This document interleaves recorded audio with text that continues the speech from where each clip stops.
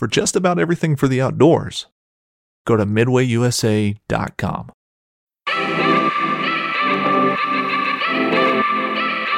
Happy Tuesday, everybody. Today is November 8th, 2022, and today's guest is Joey P, and he is going to talk about one of the biggest deer we've ever talked about on the podcast.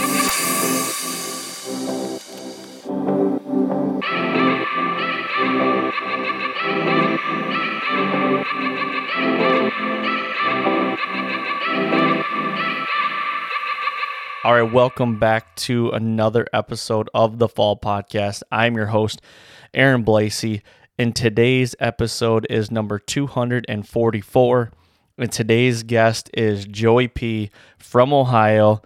Pavlovicz, I think is his last name. I kept saying it wrong, so I just call him Joey P. But I've got to know Joey up on the public land hunt that we did in Michigan.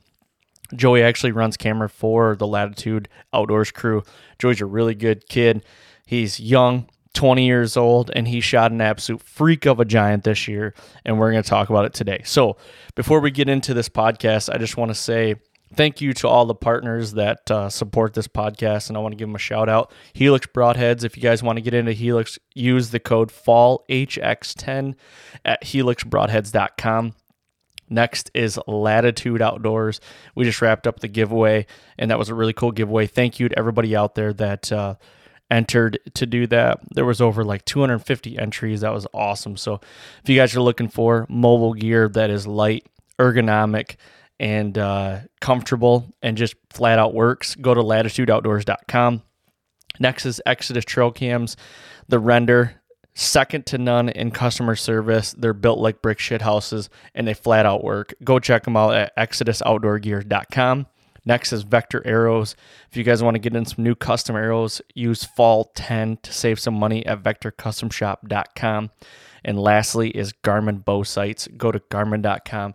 Check out the Garmin Bow Sights and the Garmin watches. They have a plethora of them. So with that being said, I'm going to get right to this with this interview with Joey.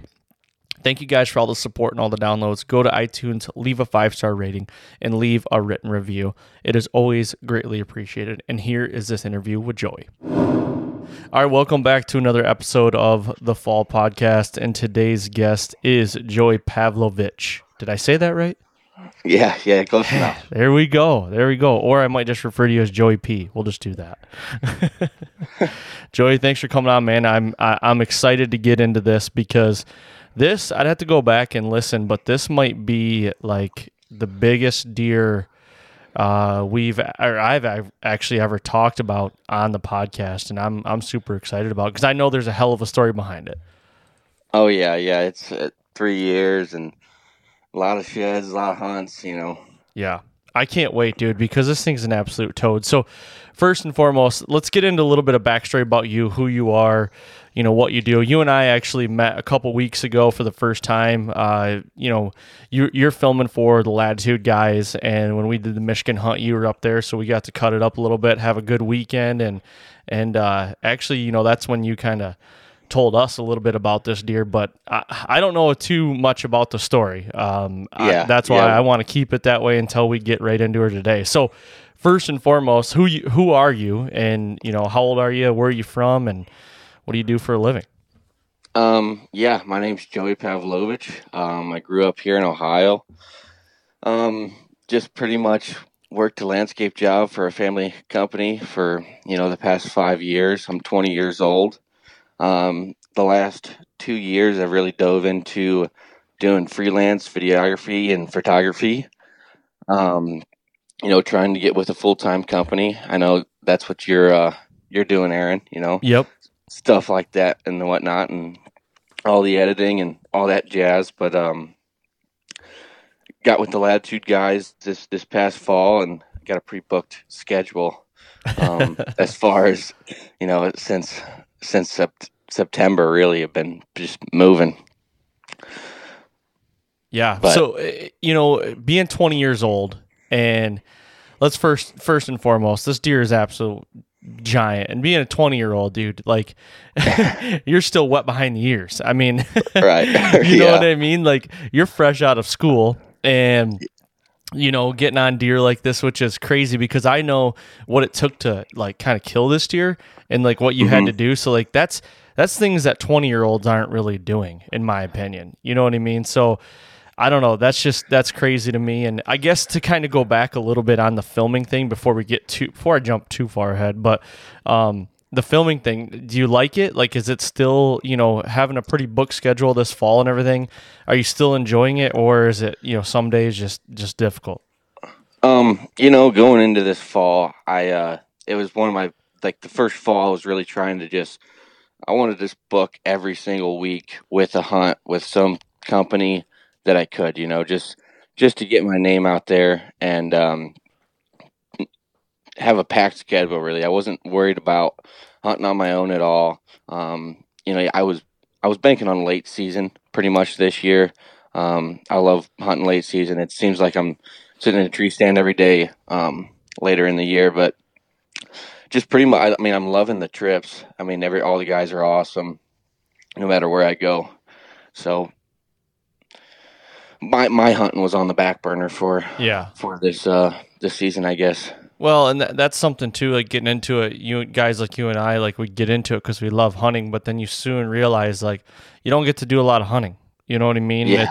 It's the times that like either whoever you're filming or working for, you hunt when they don't hunt. And then for me anyway, I'm not going to speak for you, but like I spend so much time in the field with a camera in my hands. The last thing I want to do when I come home is like go out in the cold and hunt because I've been grinding it out for 40 days, and it's like I want to hunt, but it's like I'm just burnt out, So I definitely get that. Yeah, I definitely enjoy these couple days off, but I think we're leaving again for Indiana Thursday, and I'll still be in a tree stand either tomorrow or tonight with Dad or some buddies because they're chasing big deer too. There you go. But I love everything about it. Hell yeah, man. So you hail from Ohio, which I'm not going to hold that against you, but not a big Buckeye guy, so. But, give me a little bit of track record from, when you started hunting, like until now, like who's your inspiration? Did your dad get you into it and so forth? And, how successful have you been over the years? I probably killed my first deer when I was 8 or 9. It was a gun kill. I had a little muzzleloader. Killed a few button bucks back to back. It was, a while ago, youth gun season. And then picked up my first compound bow when I was 15 or 14 or 15. I killed my first buck when I was 15. That was my first compound kill. I believe it was 8th grade year.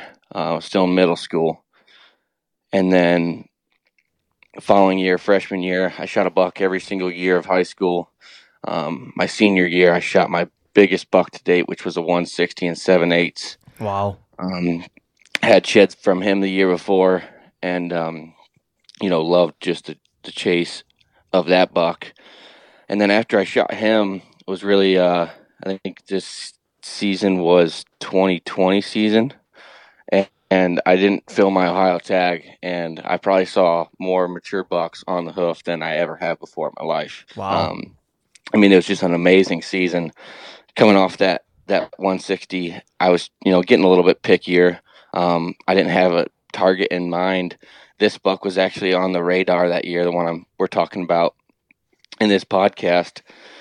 But he was a 3.5-year-old, and I knew he was going to be something special one day, so I had to let him walk. I let him walk twice that year. No way. What did he look like that year? So he's got 15 scoreable points that year, believe it or not. Oh my God, dude! How old were you at that time? 17? It would have been a year after high school, so I would have been 19, I think. Dude, 18. I would have been 18. How does a 18-year-old that's never killed, I shouldn't say never, but was this deer bigger than 160, like your previous biggest deer? No, he actually wasn't. Really? He's got 15 scoreable, but you could just tell he's a 3.5-year-old and he needs some years to put it on. Dude, That's crazy. So kind of going back a little bit, you know, growing up, was it like when you were hunting in high school and everything, is your dad pretty passionate, like bow hunter and everything? Yeah, my dad got into hunting real hard when he was, in his 20s. He always grew up hunting, but they were more of a gun hunting family, Yep. him and my grandpa. But then my dad picked up bow hunting when he was in his 20s, mid 20s, early 20s. And, ever since that, I grew up the whole time with watching him bring home bucks and whatnot. And grandpa got into bow hunting, not too long ago, actually. And he's shooting a crossbow now. But we got him a real big buck last year. And it's been awesome, Yeah. Him and I grew up on watching a lot of YouTube stuff, less on the outdoor channel and whatnot, but there's a lot of guys that you see killing big deer like this, and I never think it was possible, For sure. So, in high school and everything, was it like ingrained in you by your dad or anything that was like, okay, guys, we're going to like target bigger deer, or was that something that you wanted to do? That was, when I was in high school, I still didn't think he killed a 140-inch buck.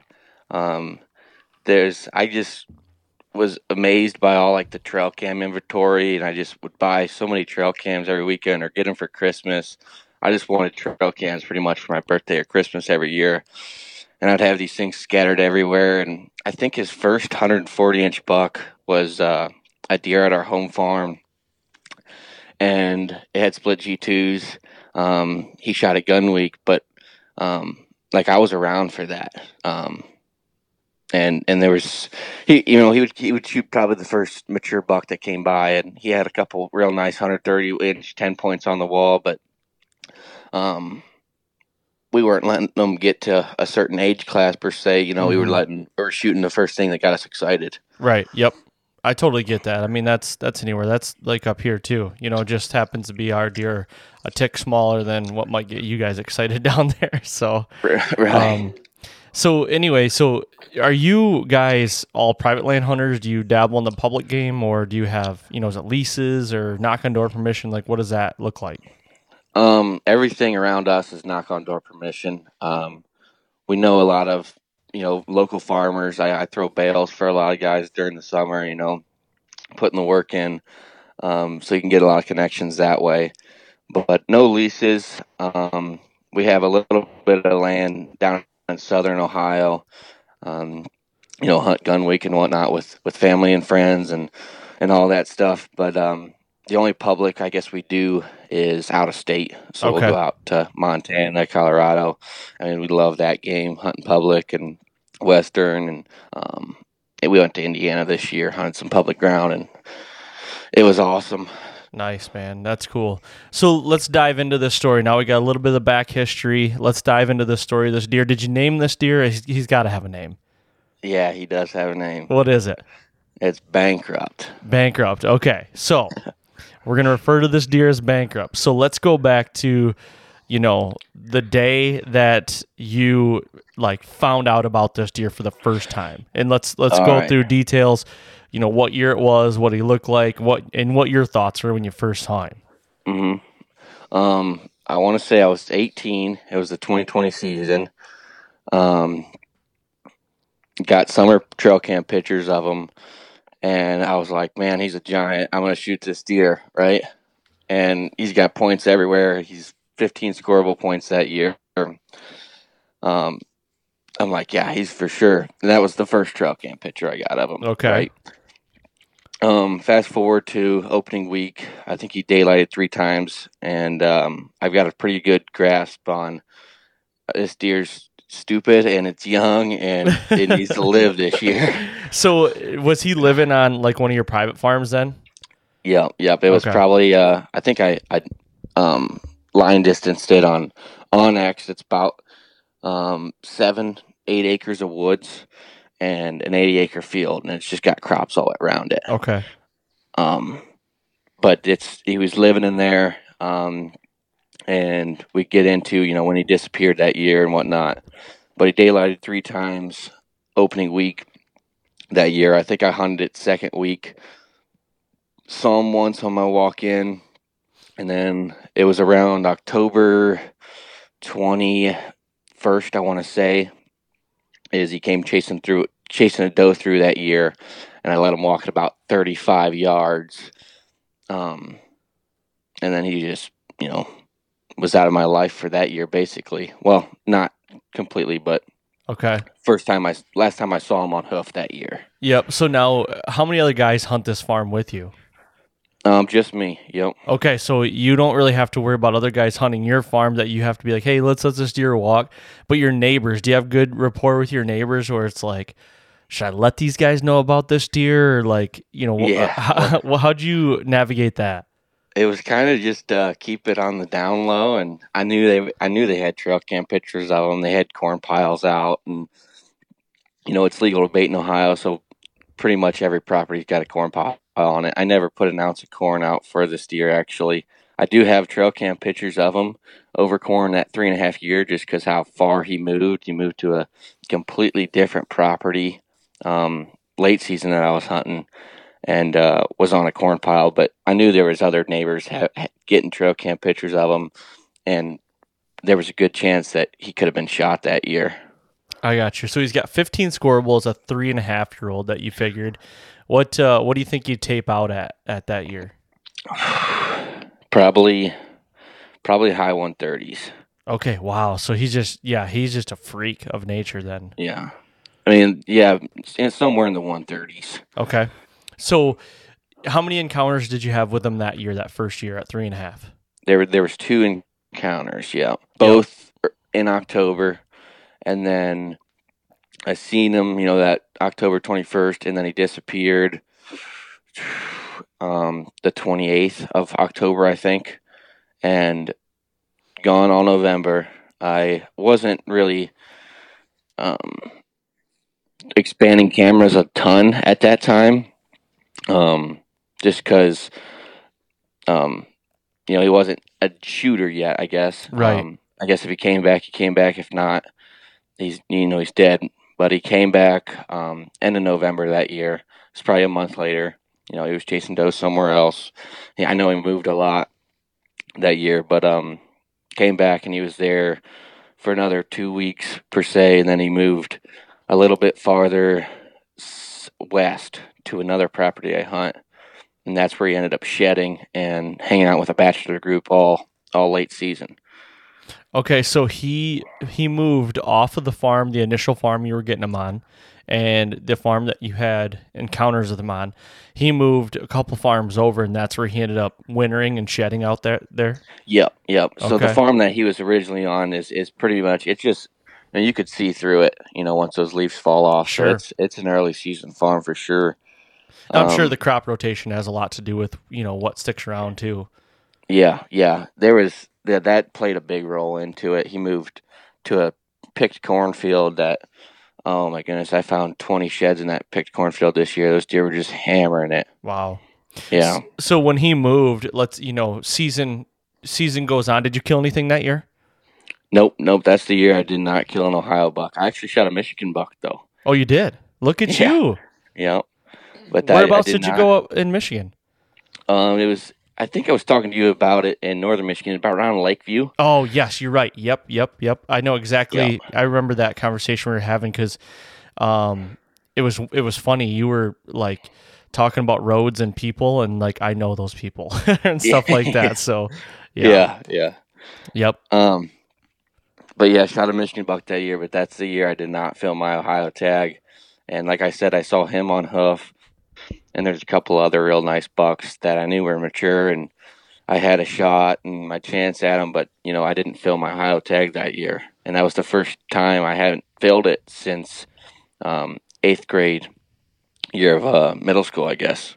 So what was your head space like? I mean, I know you killed a Michigan deer, but how I feel like now more people like hunters and everything, if they don't fill their buck tag, it's pretty bad. You know what I mean? Were you okay with it? Like, did you go out of that year of like, man, I put in my time, I did everything I needed to, it just didn't happen? Like, what was your thought process like, and what did you feel like going out of that year? I hunted my ass off that late season that year. And just in general, I know I got a lot of buddies. They all get into work after high school, right? And they end up shooting a smaller buck. And their excuse always is, we don't have that much time to hunt anymore, right? Well, that was my year after high school, and I was working my ass off, and I still had plenty of time to hunt, and I definitely wasn't going to shoot a small buck just because of the time I had to hunt.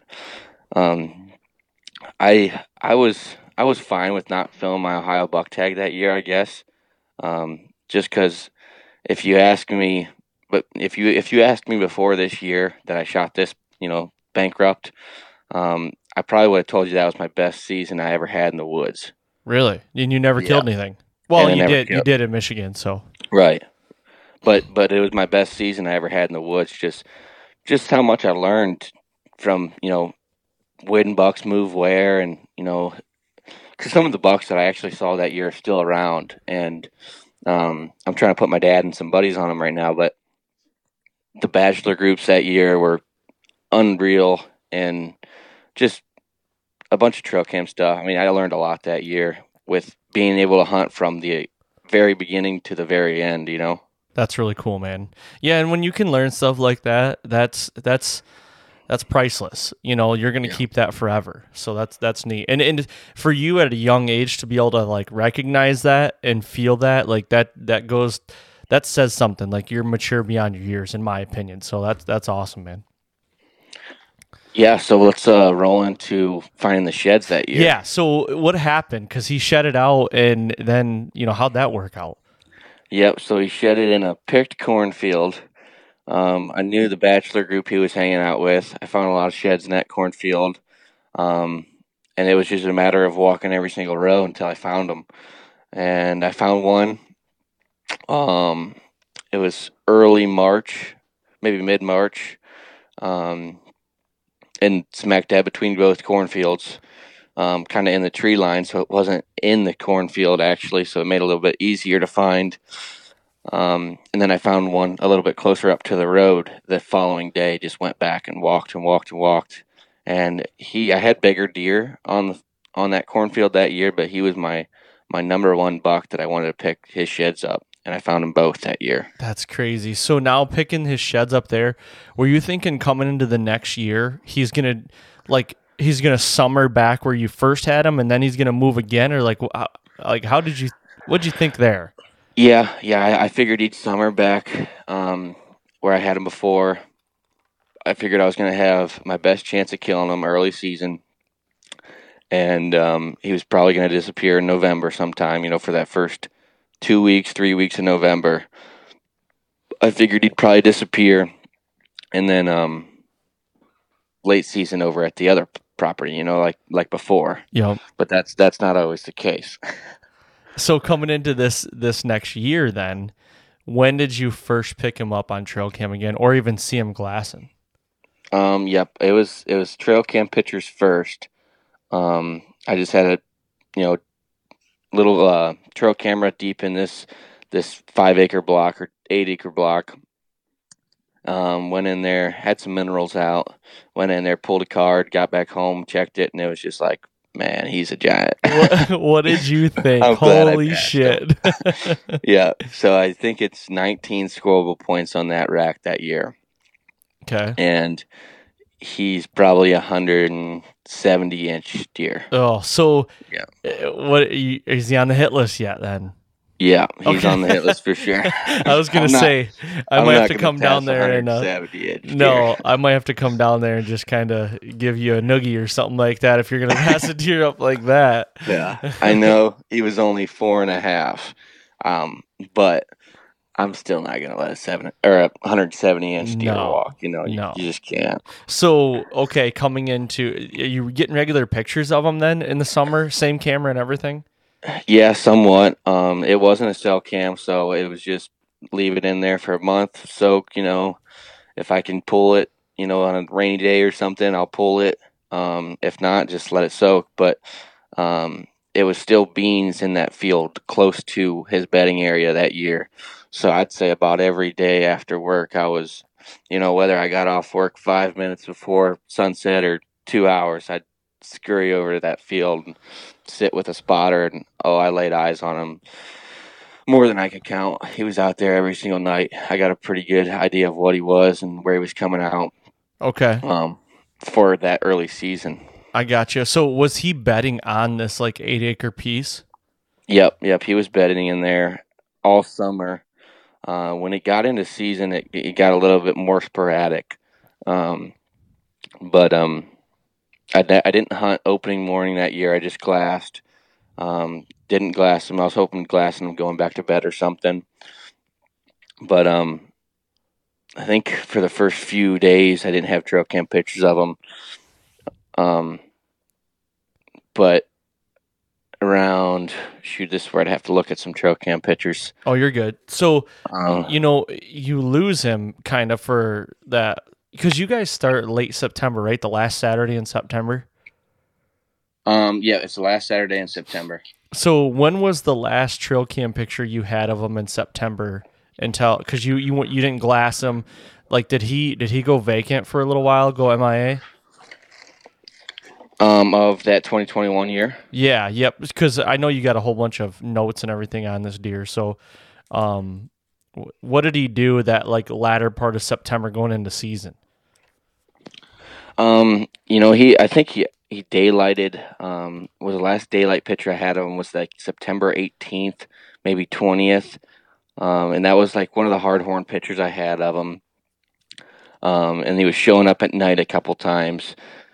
I didn't have the trail cam in probably the right spot to see him going out into the field or whatnot. But I think that year I did hang a couple presets for saddles in there. Just screw those pegs in the tree, and I had them set for a couple different winds. But I still believe I hunted it opening weekend that year. Okay. Just because the previous year he did daylight 3 times opening week. I gotcha. So are you hoping to try to kill this deer like on the field edge, like the crops, or were you going to try to get in tight to like where he's bedding? I was trying to get in a little bit tighter to where he was bedding, to be honest.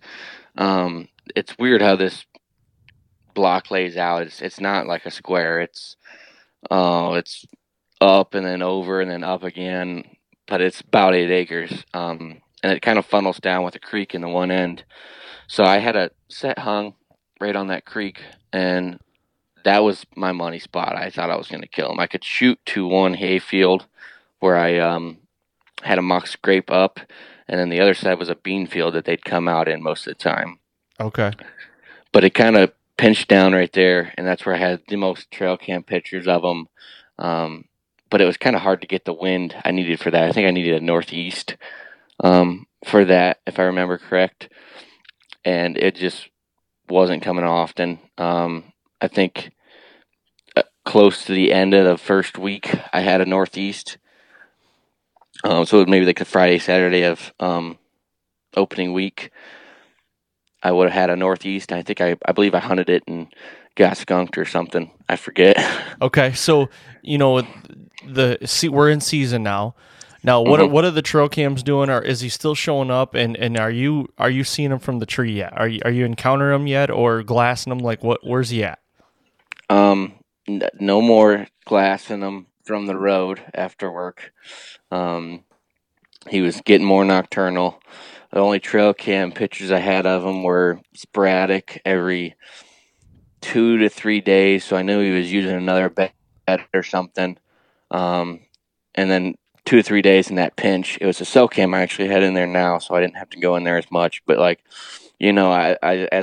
trying to line up. Okay, he's showing up every 3-4 days. Can I get a pattern on that? Right. What's the wind? But it was just so hard to, pattern him off that like a 3 or 4 day window that he was showing up. So I just kept hunting it with the right wind.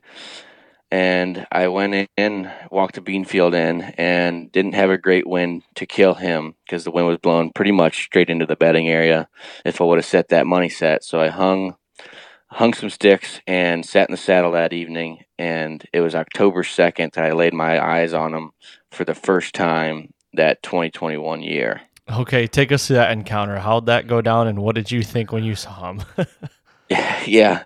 There was actually another big 5.5-year-old deer running around that block that year, which I should probably talk about now since he kind of plays a role into it. I think he kicked him out of that block both years, actually. But, hung a sat in the saddle.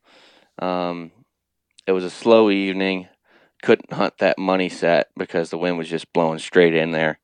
But about an hour before dark, you start seeing does come out of this, and they're browsing on a brush hogged old pasture. So the pasture was probably mowed 2 or 3 weeks before season, and it just had a little bit of new growth coming up. So I knew they were feeding out there. As soon as those beans started to turn over, does started coming out. I think I saw a few small bucks, and I only had one shooting lane that night, and it was a 60-yard shot. I forget, it was like a 57, 60-yard shot. It was all an observation set I had planned for that. And 4 does come out of this point, and 2 of them jump the fence, and 2 of them go right to my shooting lane.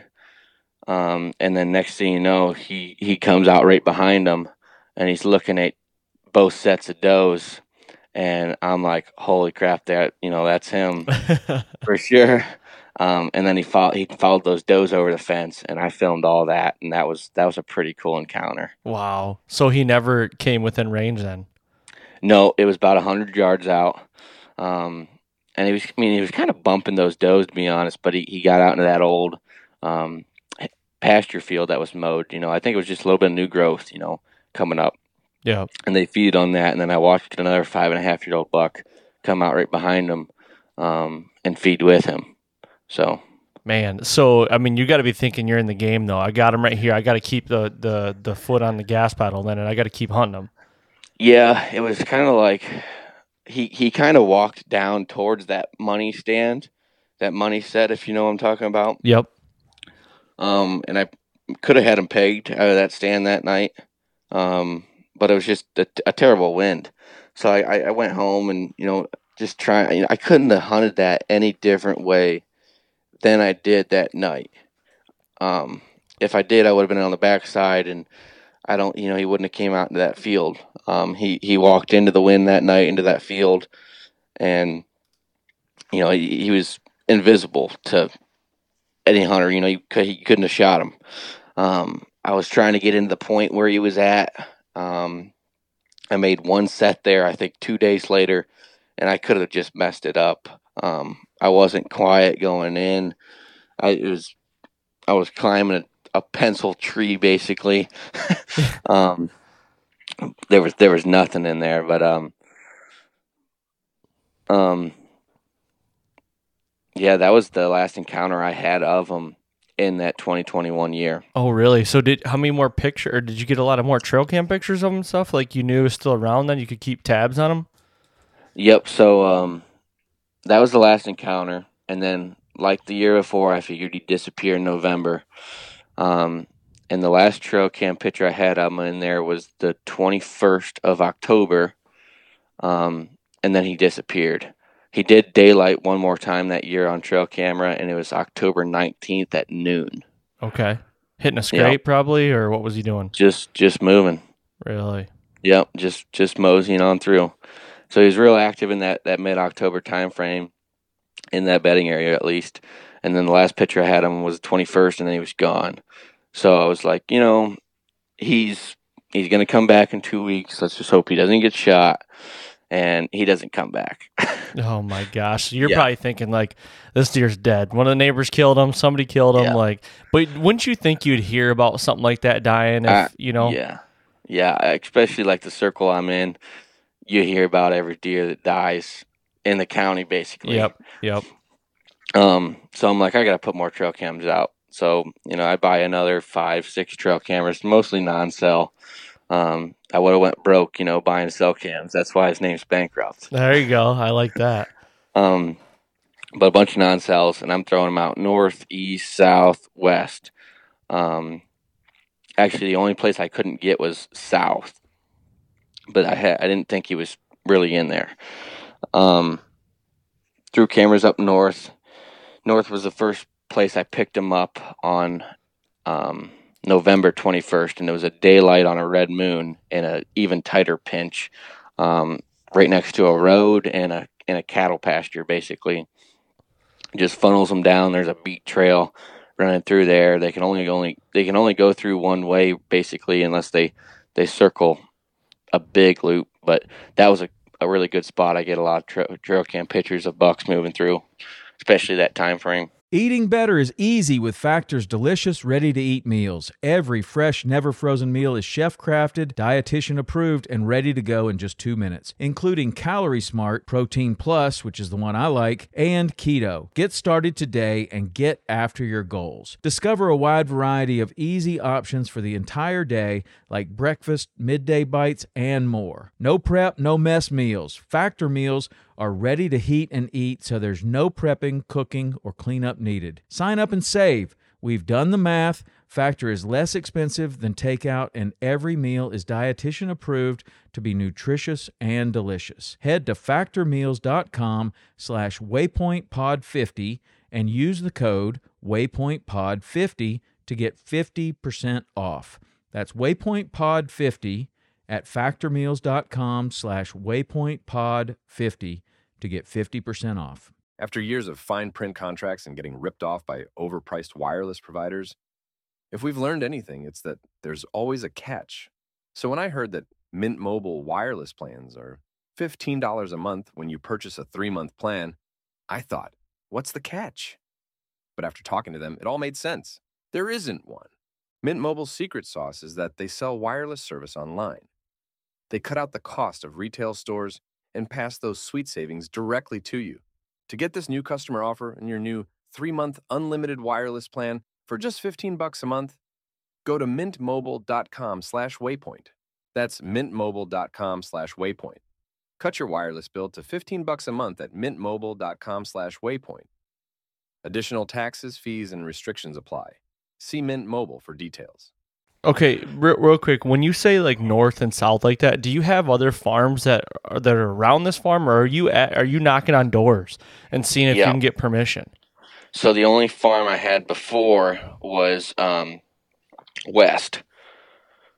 Was west of this property. I already had trail cam pictures I already had trail cams in there, and that's where he wintered the last year. Yep. That's where he shed it out and all that stuff. Shed it out. That's I knew he was there late season, and had trail cams in there already and nothing. So I basically only went north and east trying to pick pictures up of them. Like I said, I couldn't get south, but north, it was the same farmer that actually owned the other block that I hunted, and I was able to get there in there, and then I knocked on some doors. Not too many that year. I thought I had a decent chunk, enough to kill him, because like I said, that first trail cam picture I had of him after he disappeared was November 21st, and it was daylight, so that had my hopes up. But it was still sporadic from then. If I remember correctly, it was every 7 days he came through that pinch. Really? And it was just like me trying to put a 7-day pattern on a deer, and there was not really a wind direction that he was following. It was like 7 days, and the only one that was daylight was that first one. Yeah. Everything else was early morning, 3 a.m., 4 a.m., 5 a.m., but he did that almost till the end of the season. And I kind of, just picking up that trail cam inventory, I kind of got a better point on where he was going to bed. There was a giant standing cornfield that year, and it was loaded with deer. And he never came back into that summer block that I had him on trail camera. He might have ventured in there, and I didn't get a trail cam picture of him, but he was living far north now, and the property I had wasn't far enough north. I was about 1.5 miles, as a crow flies, from that old spot, and I think he was living probably 3 miles Wow. farther north. So in the meantime, were you getting like information on this deer from buddies or your inner circle or something like that? Like so-and-so picked him up on camera or so-and-so almost got a shot at him. Did you ever hear anything about him? Not a whole bunch. There was one guy that I had talked to after season that I figured out he had some trail cam pictures of him during gun season, which made sense because he was there that farther north circle. But everybody, that was the only one that opened up to me, and that was after deer season went out. So there was no like as on the go inventory rolling in. It was just kind of me putting trail cams out and putting more out and trying to figure out where he's living this late season. Okay. But did this deer create a buzz at all? Like, I mean, there's got to be a buzz around town of like, oh, this, you see this big deer outside of town or something like that. Was there anything like that? Well, I know what you're talking about, but this deer, I'm not kidding you when I say I showed like nobody pictures of this deer. Like I waited till I got back from Colorado in 2021 to show half of my buddies. I showed a picture of my dad, and then a picture to my real good friend, and we were like the only three that knew about it for a long time. Really? Showed pictures to Grandpa a couple of weeks later, but nobody knew about him all summer long. It surprised me because he was out in that bean trail every night. Everybody could have drove by and saw him, but there was no real buzz going on. I knew people had trail cam pictures of them, but they're all right hunters too, so they kind of keep things to themselves. Sure. I didn't want to be too nosy and ask a bunch of questions because I figured they knew I was hunting that deer. If they didn't know I was hunting that deer, I kind of wanted to keep it that way, you know? Yep. But it was 170 inches and big deer, and he was smart now. Mm-hmm. You know, he's getting to that point where he's smart. I don't know if I put too much pressure in that summer block that he never wanted to come back, or if that corn just pulled him over there. I'm thinking it was standing corn and they didn't pick it all winter long. It's where I ended up finding the sheds, and you know, it was loaded. So he shedded where he summered that year then? Nope, he shedded farther north. Oh, north. Okay. Yep. So last year he shedded farther. The year before that he shedded farther west towards a picked cornfield, and then this year is farther north. Okay. So how did you get permission to shed hunt where you found the sheds? And honestly, I mean, how the hell did you even, know where to look? I mean, I know you knew like he was up there in that general direction, but how did you get in there and be able to do that? Yep. I got permission from one piece of property just to shed hunt. And I'll describe it to you as an 80-acre piece with a tree line straight up the center. And then there's a little bit of parkland in the back that you can walk some walking trails. But just walk. I mean, that 80-acre field only cuts to about half of the actual tillable in there, so the farmer just tills it all. But it's, again, walking every corn row, and I actually found it closer to the park that year and picked up his right side February 17th. Wow.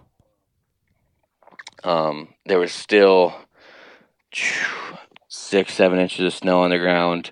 It was actually raining that day, so I knew some of the snow would be melting. And I went out for a walk that morning, figuring I haven't seen him in a while. This is about the time he shedded last year, or close to the time he shedded last year. That's a heavy antler. It's got to fall off soon. I guess I was getting anxious, but I knew there was probably going to be other people in that too. Like I said, there's a little park that butts up next to it, and here in Ohio, a lot of people like to shed hunt. Oh yeah. But I knew it'd be getting hit, close to the weekend because it was calling for some snow melt off. So I wanted to get in there first after work and walk around. Maybe I had a day off or something, and I wanted to get in there and walk around, and picked up his bigger side that year. I want to say, I think it was, we taped it out at a 76 or 77 inch side. Wow. That's crazy. And that's the only shed I found of him that year. And one of my buddies found the other side. I wasn't in there when he found it. I just seen a Snapchat story post, and he's got the other side on his story. And I called him. I was like, "Hey, man, can you delete that?" He's like, "Are you hunting this deer?" I was like, "Yeah." Like I said, like there wasn't many people that knew about this deer, and That's wild. I'm all right friends with this guy. You know, we hang out on weekends and whatnot sometimes, and you know, there wasn't many people that knew. So he didn't even know you were hunting him then. No, he didn't know where I was hunting, or he didn't even know about the deer. Yeah, they just went in through that little park and walked some ground. So he found him in the park then. Yeah. Okay, I got you. All right, so coming into 2022, there was a little bit of a backstory. Okay. In there that I forgot to say, but I found that first shed, and then 4 days after I found it, I did get a call from a buddy, and he called me and said, "I'm looking at that buck that you're hunting, and he's still got the other side on." Really? Yeah. So he was still holding that other side 4 days later. So that's what made me wait a little bit longer, because I walked my ass off that day I found that first one to try to find that match set. It was raining. I was soaked by the time I came out of the woods, but he was still holding on to it 4 days later, which I thought was kind of crazy. And I was planning on going in there that weekend, and like I said, that my buddy found it. That's wild, man.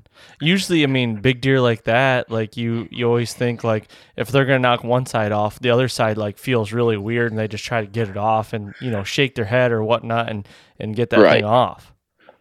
Exactly. I mean, it's a pretty heavy antler, and usually, I mean, if you don't find them side by side, they're not that far. I mean, we find a lot of sheds side by side sometimes, and especially those big ones. Yeah, that's wild, man. So you find the shed, your buddy finds the other one. Coming into 2022 now, let's pick up when you got pictures of him for the first time. When was it? How big was he? And what the hell were you thinking?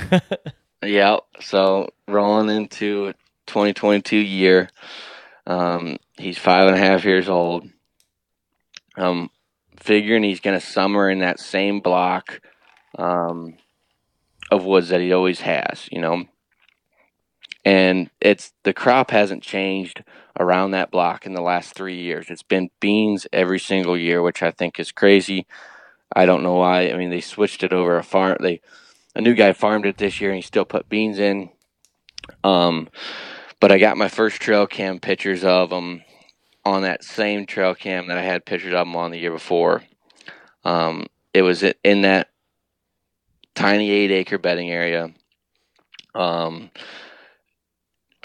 middle of July, and I mean he was all there. He didn't lose a single thing. He put on overall mass, overall tine length, a little bit of beam length, and didn't lose a single. That's one thing you always worry about is what if they just come back next year and they're like a typical or I don't know if a deer like that could be a typical.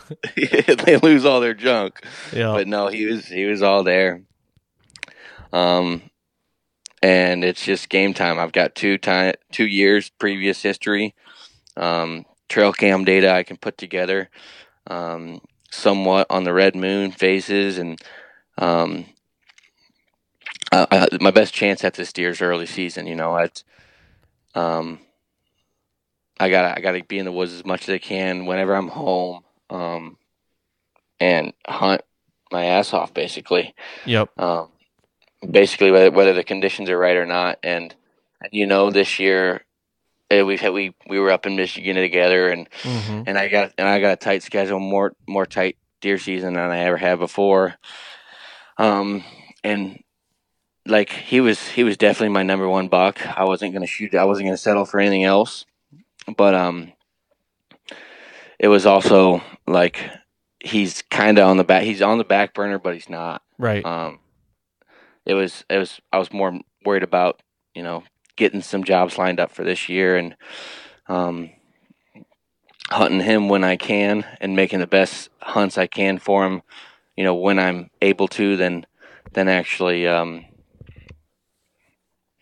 setting off a week to hunt him, I guess. Yep. So with your schedule coming in, like work schedule this fall, what were some dates that you kind of circled on the calendar that were like, I'm going to put all my effort into him these dates, these weekends, and I'm just going to try my hardest right then? Like, what were some of those dates? Yep. So I had the first week of season clear. It wasn't working out of state or anything. That first week I hunted him. The first week, I'll just say probably the 27th, 28th, and 29th of September. I believe there was a red moon in there somewhere. Never seen him? No, never seen him. And these are just the dates that I was hoping on hunting him. Yep. I knew we had that Michigan trip, and then after we got back from that Michigan trip, I was hoping on 14th, or 13th, 14th, 15th, and I was almost going to put it all day sit in there. This was just my plan heading into the season. Sure. And then November, I was booked until basically the 22nd of November with a bunch of trips, and I knew I had trail cam pictures of them there before at the 21st. So I was banking on that 21st, 22nd, 23rd time frame. Of November, you're saying? Of November. Yep. Okay, so basically end of September, middle October, and then end of November is what I was going to be was going to be my best chances killing that deer. Yep. This year. But historically for you, like that middle of October time was going to be the time you're going to put all the time and effort in, right?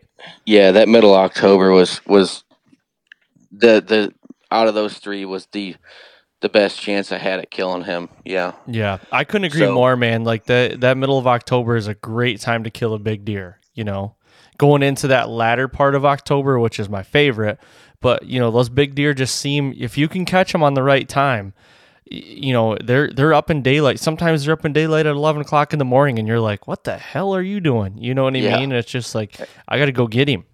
Exactly. So summer trail cam pictures were flowing in. He wasn't spending as much time in that block as he normally has. I didn't know where he was spending more time. There was kind of a bachelor group hanging out a little bit farther north, not as far north as he hung out last year, but they were hanging out, feeding on a green alfalfa field, and they weren't spending as much time in that summer block that I could hunt, which made me worry a little bit. I spent my time in there for 2 days and hung some preset saddle sticks and hung on my trail cam strategically and was in there for 2 days. I did that over a time span of 2 days. It was the only time I went in there in the summer. I had one cell cam in there, and the pictures would flow in every week, sometimes longer. Which I laid eyes on him one time that summer over close to where he was actually living, but it was in a spot where I couldn't get trail cam pictures or couldn't hunt. I just kind of pulled off the side of the road, and I was able to see him just one time right before dark, and it was the middle of August, Mm-hmm. But fast forward to where it gets exciting is on September 23rd, he daylighted in the block he usually summers in where I can hunt, and that's the day before our Ohio season opens. Oh my gosh. So you're probably like, oh, here we go. Yeah, it's 6:10. It's an hour before it gets dark, plenty of shooting light, and there was really nothing to go off of. I hunted it that Saturday, and the only hope I had was he's still in that bedding area and he's going to work this way and feed on these beans. Maybe he's sick of that alfalfa field, but But that was the first daylight picture I had of him in there. All of September and I want to say August I gotcha. So he for daylights that 2022 year. Yeah, and then how many days did you put in hunting him then? I put in that Saturday. Just the Yep. Saturday, okay. I put in that Saturday, and then I believe I hunted Wednesday. So there was 2 days, but in between, there was a trail cam picture of him on that Sunday. So it would have been the 26th, 25th or 26th, at night, 12:30 or something, and I put a sit on him. Maybe it was Tuesday or Wednesday, and I had the same wind. The pressure was low. I think there was a good chance of me killing him during that. And then no sign of him. I think I saw a small buck or two, but he was out of the area for there at least. And then I got one trail cam picture of him in that pinch farther north. So I've already got those cameras farther north this year. I'm kind of planning ahead, Trying to stay one step ahead. Trying to stay one step ahead. I know he's not spending much time in there as he usually has. So I've got some cameras hung north, and get a picture of him heading towards that park, as what we'll call it. Well, he's heading towards that park. September 22nd. Or not September 22nd. It was right after that Sunday. I had trail cam pictures of him in the summer block. He was 27th, heading towards that park. Yeah. In daylight? Nope. In dark. Okay. Yep. September 27th, heading towards the park, and that's the last time I had pictures of him that far south. He never came south again from there. So now, like with the cameras, it sounds like you're running a mixture of cells with regular SD card cameras. So like, how many times are you going in there to check these cameras if they're not cells? Yeah. If it's in a spot where I can get to it pretty easy, I would wait a week and a half to 2 weeks, and then I'll just put those cell cams in. Like, I'll probably sit there for 2 hours and think about where I want to put it just so I can get the most pictures of deer that I can. Right. Just strategically place them. So every week and a half, if I can get in there easy. If not, some of them I let sit for a month. Some of them I let sit for 2 months. But like, I was so worried about not having a lot of time to hunt deer this year that I would just throw trail cams up everywhere just to get the intel for the next year. If it happened to be next year, it's a long time plan to kill this deer. Or just deer this caliber. You can't just go out into the woods every year and do it. So I knew it was going to be a long process. So even if it was 2 years from now that I ended up killing this deer, I just wanted to have the most trail cam pictures inventory that I possibly could. Yeah, that definitely makes sense. It's always a long-term play, and it's, you kind of got to look at that way as it's a marathon, not a sprint, Right. So we're up in Michigan. We have some oat sodas and whatnot. Not very many. Not me at all. No. Yeah, right. But on my way home from Michigan, I was thinking about this deer nonstop. I was able to be home for 5 days, and I had to film for 3 of those days down in southern Ohio. So I basically had 2 days to hunt him. I was only filming evenings down in southern Ohio, and I could drive down there and I could get my morning hunts in. But I didn't really know if I wanted to hunt mornings for him. I would rather just maybe glass, and I didn't even glass at all over those 5 days. But I was only able to get 2 evening hunts in that time frame. On my way home from Michigan, I actually stopped and pulled off the side of the road and glass that bean field farther. The bean field that it used to be that standing cornfield, and deer were just hammering it. So I got some rest that night and woke up the next morning and made a phone call to a guy that owns that field over there. And I basically just asked him if I could put trail cameras up in his field. And he says, yeah, I don't have anybody deer hunting it. You can spend all the time you want in there. You want, go kill something, you know? Oh, so he's giving you permission to hunt too. He gives me everything. Wow. And I'm like, sweet, let's do this. It's October 11th. I go in there, or maybe it's the 10th. I go in there, I hang trail cameras, 2 non-cells, made one mock scrape, and then hung one just kind of in a swale, and kind of forgot about them for 2 or 3 days. Went and did some work, Southern Ohio, came back when I could, and it got to November 15th. And I ran in there and checked them. October 15th, you mean? Yep, October 15th. Yep. I ran in there. I only pulled one of the cards, and then I go around the block, and I didn't think that was enough land to kill him. So I knock on 6 doors, and I got 6 no's. Came back around the same street I was, had those trail cameras on, got into another piece of property just from family friends. It was not much. There was no woods on it. I just hung a trail cam back in there, and it was starting to get late, so I wanted to go hunting, but I didn't know where I wanted to hunt. So basically what you're doing is casting a net to try to pick up where this deer's at to then make a move on him, right? Right. Okay. A bunch more, I still got that card in my pocket.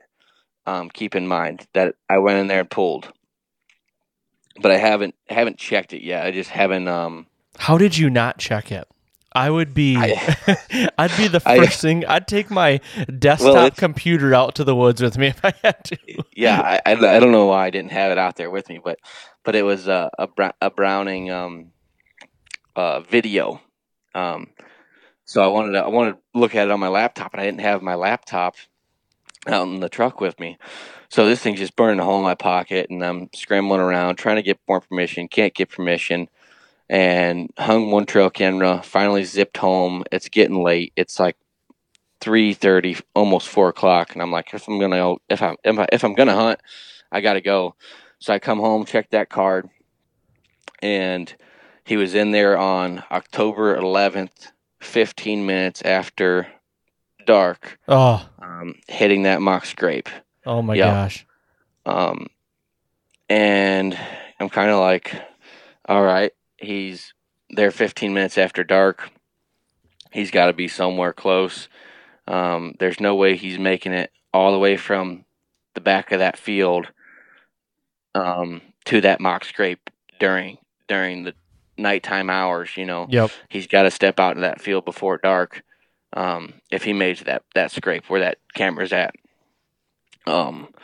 So kind of made my mind up there. I'm just going to go in there for a sit and kind of see if I can see him coming out of that field, that back edge of that field, working towards that mock scrape or something. Cause it's still October 5th or October 15th. And, he was there 4 days ago. So that's the most recent trail cam picture I had of him.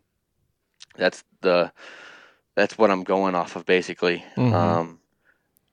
Kind of observation sit. I had a good wind for it, and it's a red moon. Pressure's low.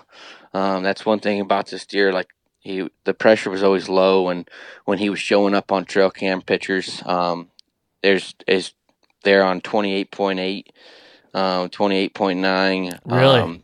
29.2. There wasn't much high pressure when this deer was showing up.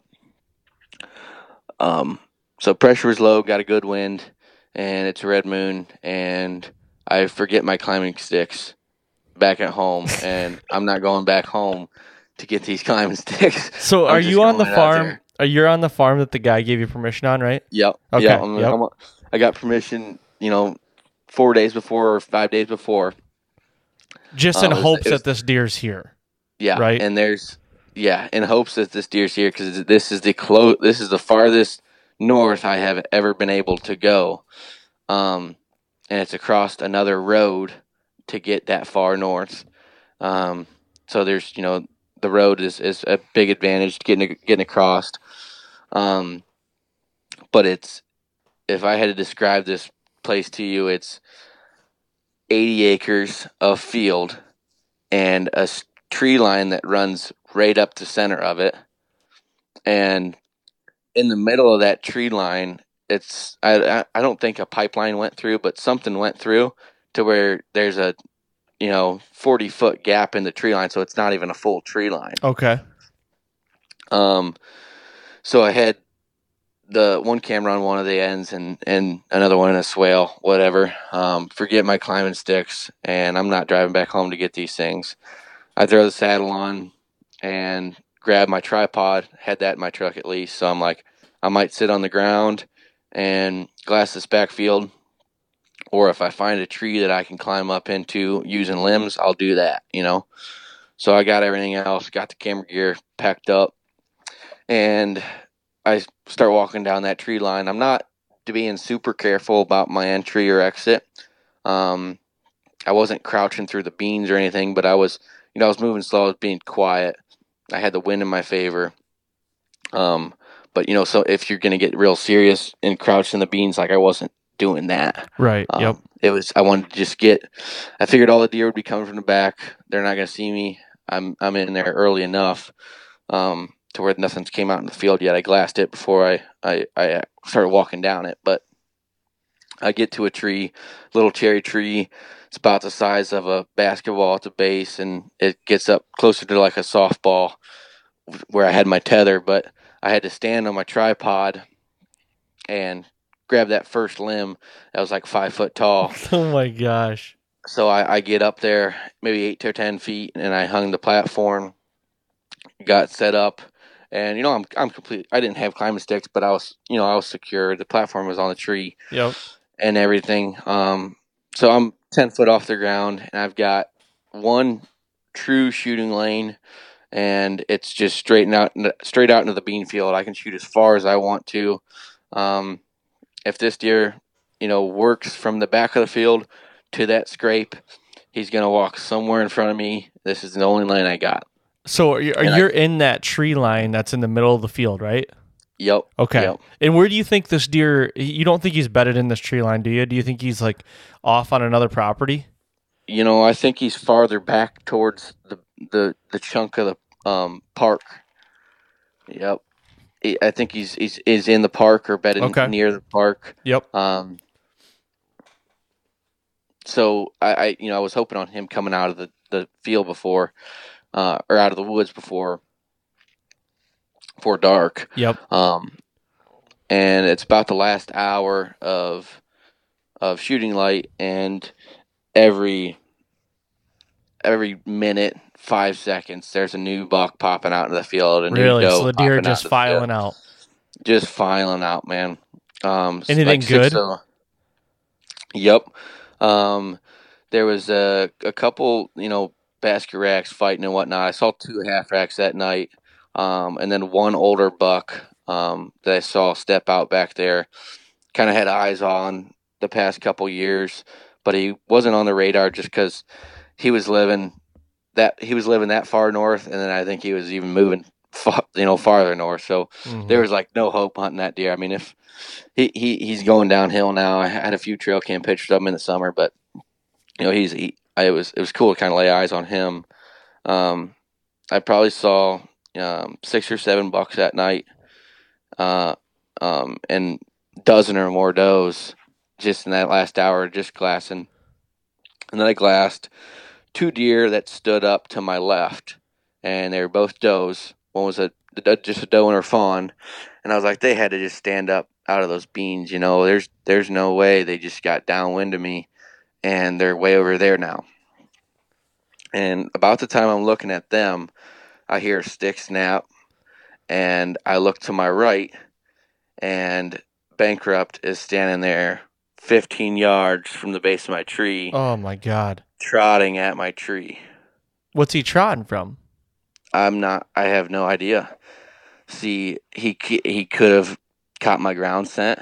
I've had some people say he might have been working towards those does, and caught my ground scent. But when I see him, he's in the same tree line I am, and he's 15 yards away. Oh my God. Yeah. Coming from behind you then? No, he's in front of me. Okay. I was facing the way I walked in, actually. Okay. But he's in front of me. Just a tick to my right. So like probably the worst spot if you had to draw out of a saddle. In front, and if you're right-handed, I guess. Up front, and then just right off to the right a little bit. Coming weak side. Coming weak side, yeah. And he's trotting.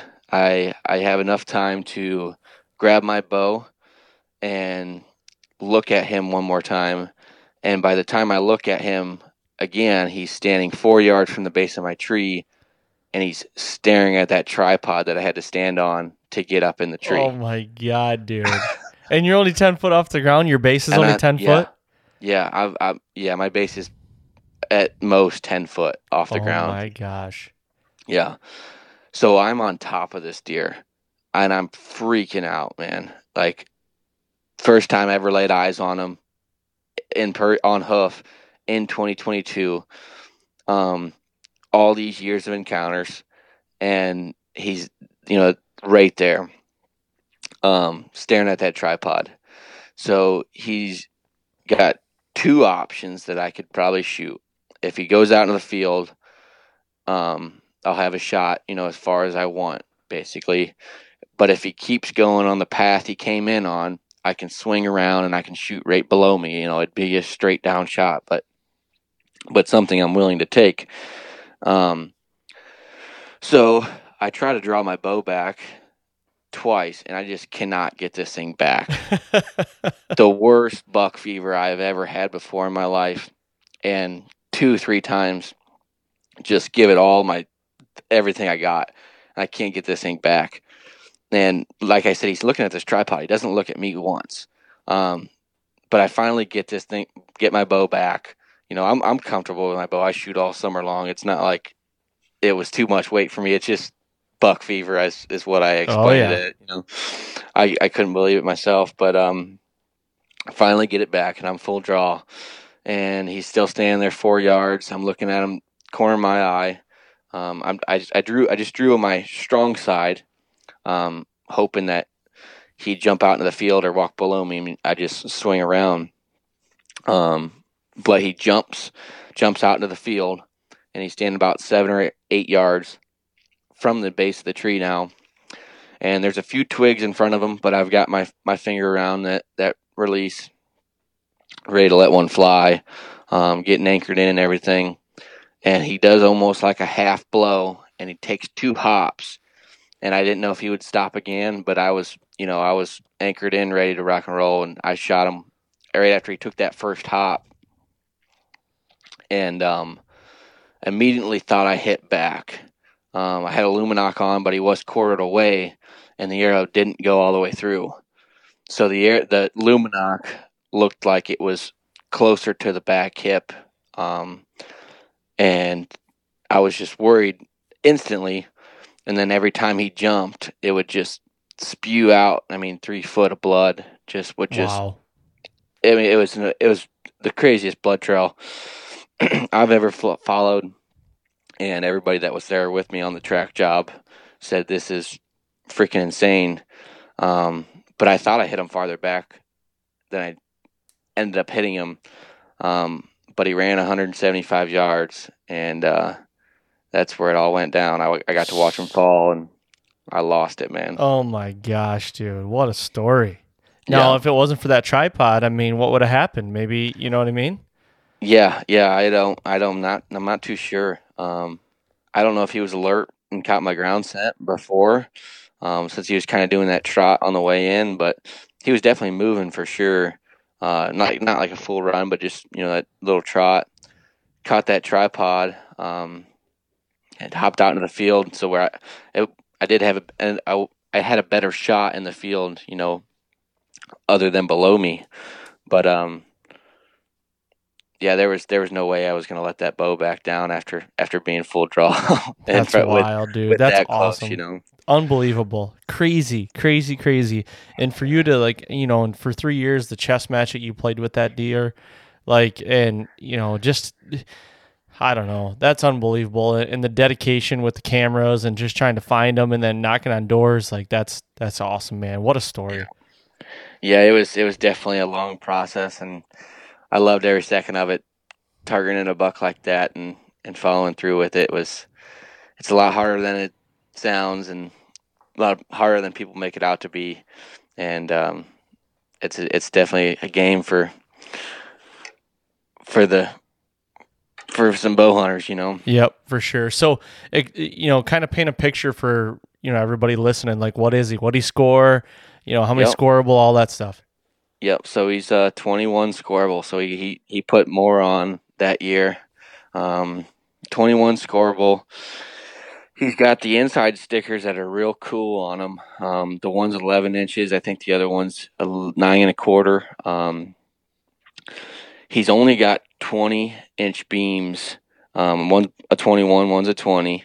But he's just, what takes him so high with the score is he's just got those tines stacked in there. Like his inside stickers are so long. And then his G2s both got kickers off each side. The brows are unreal. This thing shredded some trees at one point this year. But, you know, 3 points off his right brow, 2 points off his left. So he's got all the junk and kickers, and it was cool to watch him. You know, some years he would switch kickers on opposite sides, you know, and it's cool looking at him with the sheds right next to him. I'm looking at him right now. Yo. And he's 100. We roughed him that night at 196 and 2/8. So haven't gone and officially done it yet, but if he, I'm sure I'll post something about it when we get him officially taped and in the book. That's wild, man. Like, you know, the short beams is probably what killed him to be, you know, a little higher. I remember, you know, that night that Alex shot his buck, you and Alex, because you filmed Alex up in Michigan, and when we tracked that deer all day, I mean, that's one that I'll never forget. But I remember we were coming home late that night, and you showed me that picture, and you're like, "What do you think he scores?" I said 206. Yeah, so I was a little off. 206. Yeah, I mean, that's not too far off. I mean, that's only 10 inches from a deer. Like, that deer's a freak, though. I mean, there's so many different tines coming off that thing, and it's like, man, I can't imagine that deer's not over 200 inches, but, you know, he might not be, but man, he's just got so much shit everywhere. Yeah, I think the beams killed him. He has 5.5 inch mass measurements almost everywhere, you know, on his 1, 2, and 3 at least. But it's the beams definitely killed him somewhat. Yeah. I'm excited to see what he actually goes. Maybe they'll pull a little bit more out of him. Maybe he'll be less. But I mean, I think he's a 190-inch deer all in all. Yeah. Regardless, dude, that deer's a stud. And congratulations, man. I mean, a deer of a lifetime. Hopefully, you'll be able to find another deer like that. But man, it might be tough. Yeah. The search is definitely on now. Yep. That's still going to be every time I get home, I might go hang some new cameras today and try to find the next one. There you go, dude. Well, thank you very much, Joey, for coming on and doing this. Hell of a story, man. Hell of a buck. Congratulations, and good luck the rest of the year. Thanks, man. All right, there you have it. Thank you, Joey, for coming on and doing this, man, and talking about the story of your giant. What a story. What a big deer. Congratulations to you, man. Everybody out there, thank you very much for listening and the support and downloads. You guys know what to do. Go to iTunes, leave a 5-star rating, and leave a written review. That is always greatly appreciated. And we will be right here next time on the Fall Podcast.